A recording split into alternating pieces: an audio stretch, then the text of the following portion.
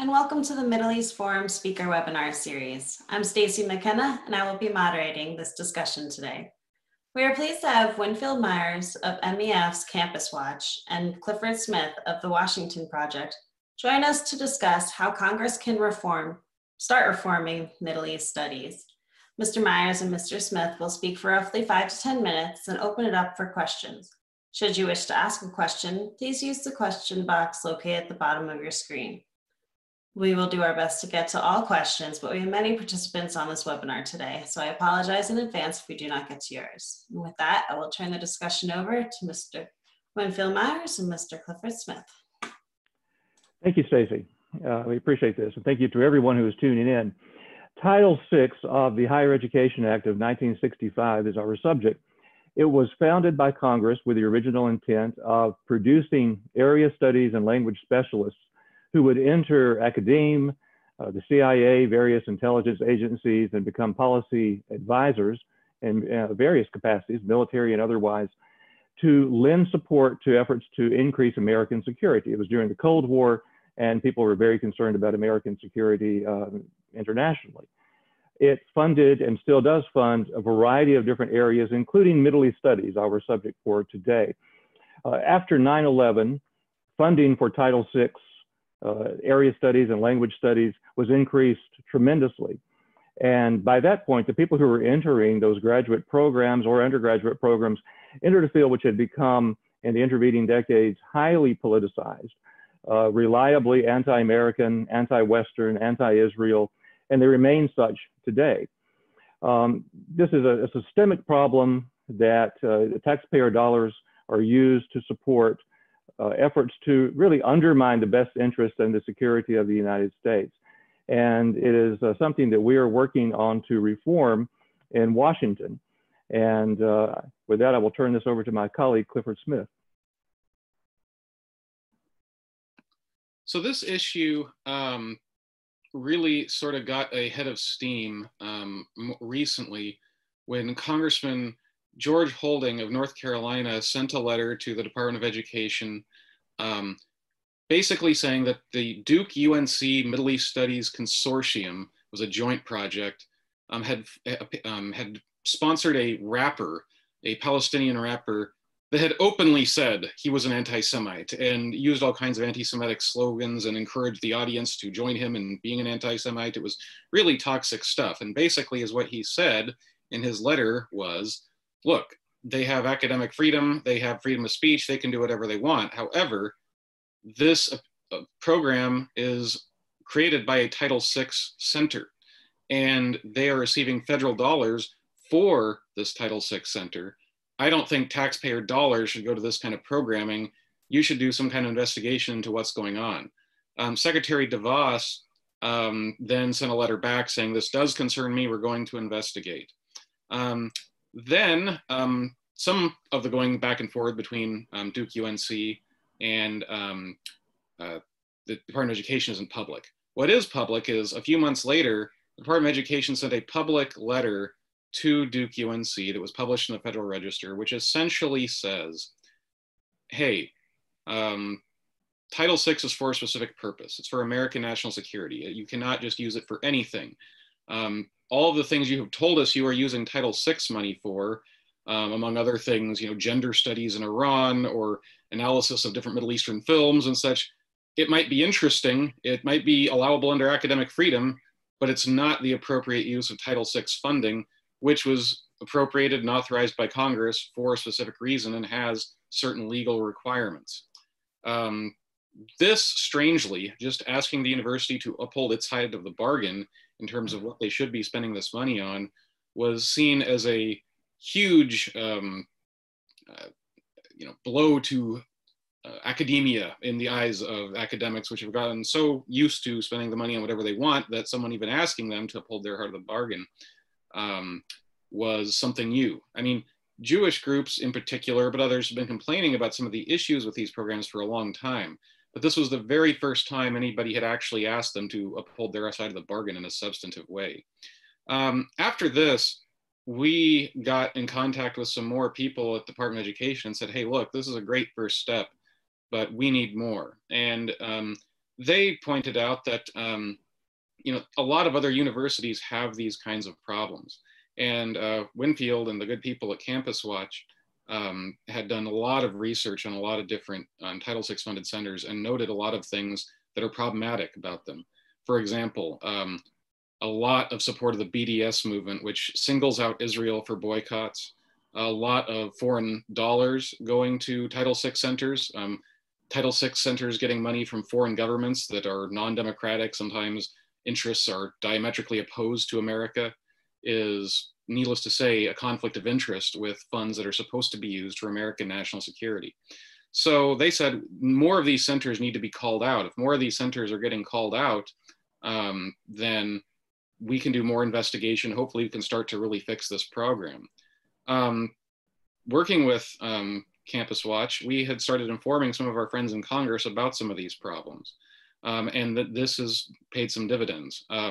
Congressman Riggleman, Congressman from Virginia, wrote a letter to Secretary DeVos in late December concerning Title VI abuses at Georgetown University, which again includes some of the same things we're talking about. Open support for BDS, which is against the purpose of the program. All kinds of foreign funds flowing in, so on and so forth. My understanding is this has gotten a lot of attention at the Department of Education. I don't know the inner workings of it, but I know that this is something that they are working on. Not too much later, Congressman Gosar sent a letter, Congressman Gosar from Arizona, and he sent a letter concerning the University of Arizona, which had very similar problems of foreign influence, foreign money, support for BDS, things that should be diametrically opposed to the precise purpose of Title VI. And all of them are saying, look, you can do whatever you want. You can study whatever you want. You can say whatever you want. But if you're going to use federal money that has a specific purpose, you need to use it in accordance with the law. And another thing that Congressman Gosar brought up was that some of the stuff that had apparently been funded by Title VI, at least in part, was so brazenly anti-Semitic that it would violate laws against non-discrimination and such things. That was the subject of an executive order from President Trump in late December, basically saying that anti-Semitism should be treated like any other racial discrimination or other discriminatory under existing laws. Winfield, you can say more about Trump's executive order on combating anti-Semitism. Sure, he issued this on December 11th. It was called his Executive Order on Combating Anti-Semitism. It applies the other Title VI to universities regarding anti-Semitism. The other Title VI being, not to be confused, there are two Title VIs. They're very often confused, even by people who should know better, because it's a confusing term. Unfortunately, they're both called Title VI. But the Title VI that the President's executive order applies is Title VI of the 1964 Civil Rights Act. And under that, universities that use federal dollars, which of course are most universities, to sponsor or advance anti-Semitism can be held responsible. And the penalties for this are far more draconian, if they are ever put into place, than those for Title VI of the Higher Education Act, because under Title VI of the Civil Rights Act, all federal funding can potentially be cut from a university that violates that act. And as Cliff mentioned, many of these Title VI recipients are advancing BDS left and right, and the President's order applies the definition of the International Holocaust Alliance to, Remembrance Alliance to universities. And through that definition, BDS, or the denial of Israel's right to exist as a Jewish state, is in fact a violation of the 64 Civil Rights Act. So these universities, as Representative Gosar pointed out, and he was speaking especially about the University of Arizona, but I think we can apply this to other schools as well, potentially, is in danger of losing all federal funding, which again is a draconian move. I don't know how likely that is, but if you want to get universities' attention, discuss pulling all federal funding from them, not just from a Middle East Studies program, but from hospitals, sciences, Pell Grants, everything yanked out from under them. So I can give you an example or two, if you would like, of Title VI abuse. Let me give you one that really goes straight to the heart of this, and that's with Judith Tucker, a professor at the Center for Contemporary Arab Studies at Georgetown University. I choose her because Tucker is very high profile. She is the immediate past president of the Middle East Studies Association, or MISA. MISA is the umbrella academic organization, the primary one for scholars in this field. At her going away party, you could almost call it, at last year's MISA conference, a national conference, rather than delivering a presidential address herself, which is customary, she chose to give a keynote address, Mark Lamont Hill. Hill is a professor of communications at Temple University. He has no academic training or expertise in Middle East studies or area languages. He was chosen solely because he is viciously, vehemently anti-Israel. You may remember Hill was actually fired by CNN for going before the UN and in a speech before them, reflecting on the Hamas call for Palestine to be free from the river to the sea, which is an eliminationist call, meaning the obliteration of Israel as a Jewish state. So that's who Tucker chose to come into MISA and deliver a keynote speech, a man with no academic experience in this field, but who had all of the credentials necessary to fulfill MISA's goal of bashing and ultimately even eliminating Israel. Tucker, like many of her colleagues, is supported with Title VI money. So this is your taxpayer dollars at work. And I want to point out one other sort of good example on that. At Georgetown, for example, they have a board of advisors that oversees their Middle East Studies program, and several Gulf state luminaries are on their board of advisors. Abdul Rahman bin Saud Al Tahini, the Qatari Minister of State, is one of them. Turki Al Faisal Al Saud, the chairman of the King Faisal Research Center for Islamic Studies in Saudi Arabia, is another one. Again, I'm not necessarily saying anything about any one individual in particular, but when you have monarchical states, dictatorships that are having oversight over monies that are US taxpayer funded, and clearly they have different values, different interests than the United States does, that should be seen as a problem. It's a conflict of interest. And whether or not these universities want to, work with these people, take their money, whatever, that's their business to the degree allowed by law, but it shouldn't be intermingled with, again, funds that are for a specific purpose. And the universities are really flirting with the line, as Winfield put it, not only on losing their Title VI money, but losing more if they are continuing to buddy up with anti-Semites and such in a way that is, so over the top, so vicious that it is violating not only the Title VI laws for higher education funds, but their entire federal funding, potentially with the civil rights rules. All right, thank you both so much. We have come to our Q&A section. Why can't professors who teach lies, not just their opinions, be removed or censured? Removal of professor is a very difficult thing. A lot of them are protected by tenure. You immediately jump into the courts if you attempt to do this. They are protected, of course, by the First Amendment. Professors can say what they wish.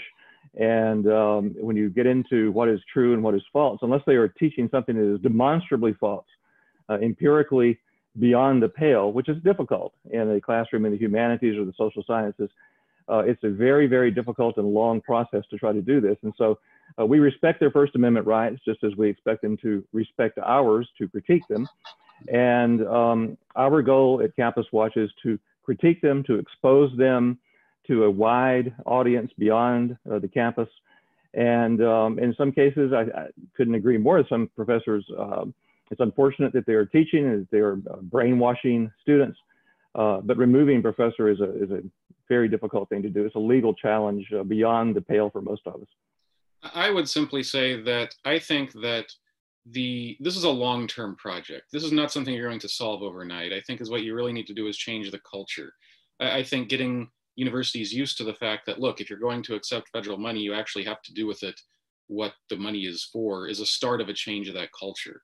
Other changes would be people that are watching this call, people that are active, people that are interested in these issues, being active in their alumni associations, being active with donors that, telling donors what their monies are going to.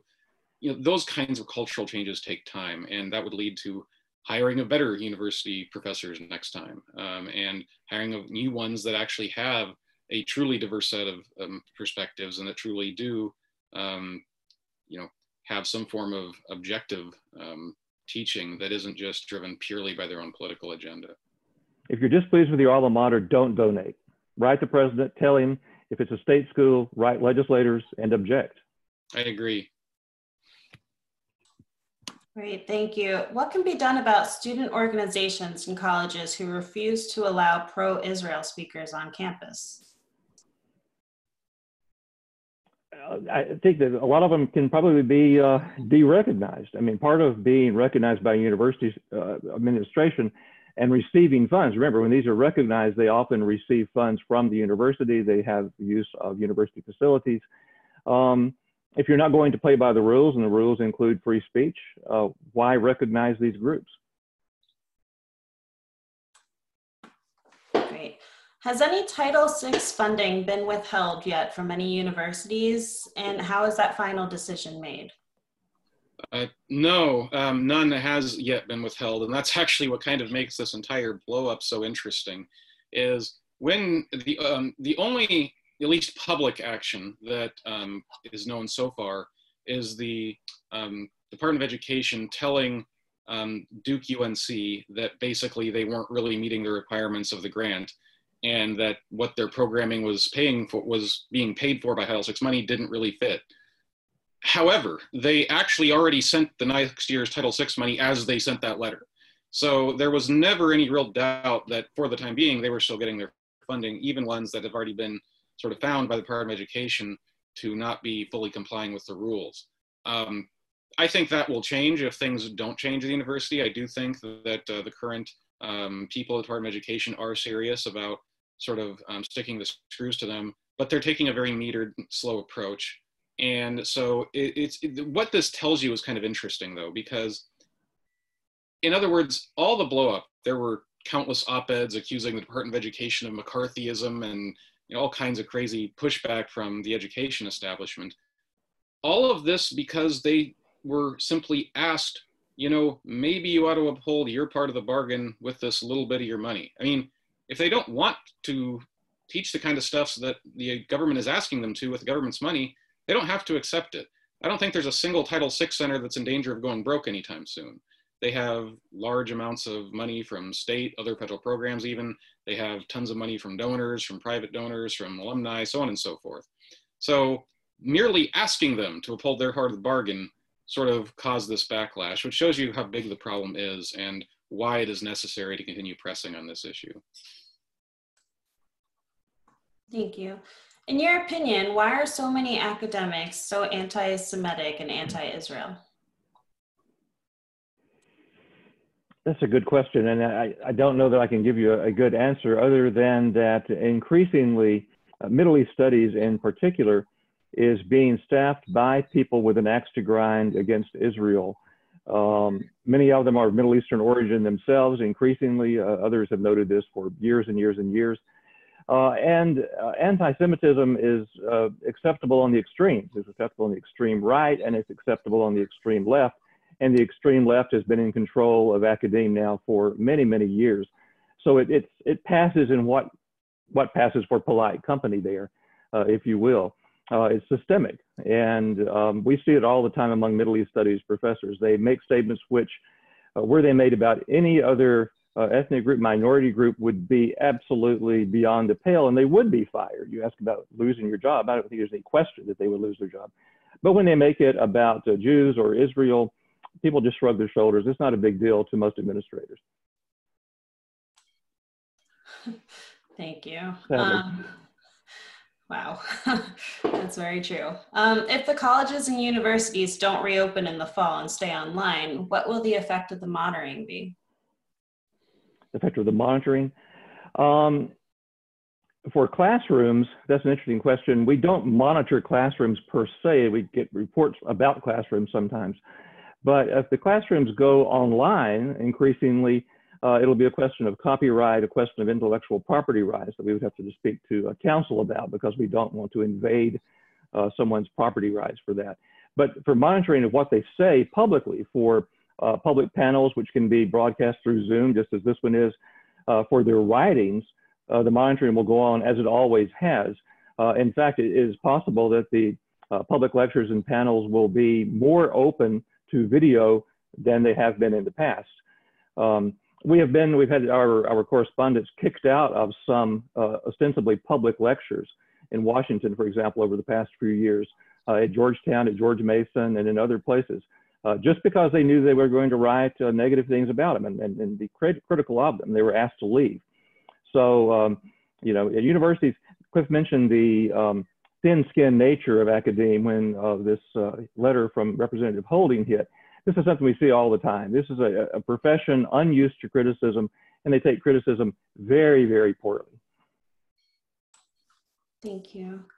In your experience, are these cases supported by members of Congress on both sides? These cases being the letters that are being sent? I guess I would say that obviously all the members that have written letters raising these issues have been Republicans. I think there are Democrats that are sympathetic to the plight of radicalism, burying your head in the sand for foreign influence and for anti-Semitism. I do think, however, that sort of the radical Islam leftist nexus is a real thing, and that makes many Democrats fearful of being accused of being bigots or being anti-Muslim or anti-Arab, and I think that makes them less likely to reach out on this issue. So far, most have been pretty silent, unfortunately. I do hope that will change. I do think there are Democrats that understand this issue and care about it. It's just a matter of getting them to stand up to their base. We certainly try. We are nonpartisan. We work with everybody we can, but I do think it is a difficult issue for Democrats right now. All right, thank you both so much. On closing, could you just give us some examples of where to find some documentation or articles you've written to further learn about this, and reiterate, again, I know you've already gone over it, but what we can do to try to change this going forward?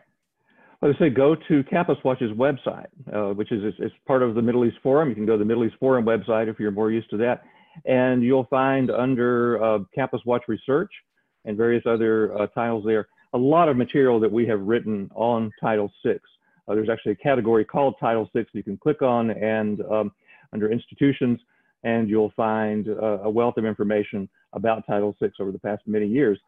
As to what we can do, I would say object. As I said earlier, if you are a graduate of a university that is, whether it's Title VI or not, that is abusing its authority, that is politicized, biased, anti-America, anti-Israel, anti-Semitic, don't give them money, first and foremost, and write to the president, the board of trustees, and if it's a state university, write to the governor, write to the legislators, and object to this. The more noise that comes out about this, the better. It's what Campus Watch exists for, is to educate the public and to hold these professors responsible. And that's a big part of it, is voting with your dollars, voting with your feet, and making your objections known. I would also add one other small, very, very long-term thing, and that is, if you know anybody that is interested in Middle East studies, that is interested in these kinds of issues, that is young or has an ambition in this area, as difficult as it is, and it is extraordinarily difficult to get involved in a meaningful way, to get those kind of tenured professorships. But encourage them, because in the long run, the best counter to bad speech is better speech, and bad professors, good professors. So I think too many people, for understandable reasons, but have been discouraged from entering academia because of these reasons.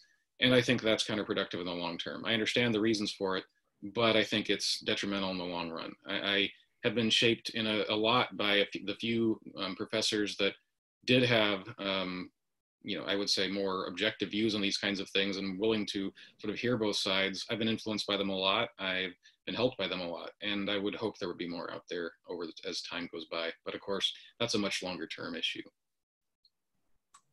All right, thank you both. We have come to the close of our webinar. I'd like to thank Wynn and Cliff for joining us again today. Please be on the lookout for our weekly webinar offering for next week. Thank you again for joining us, and I hope you have a wonderful day.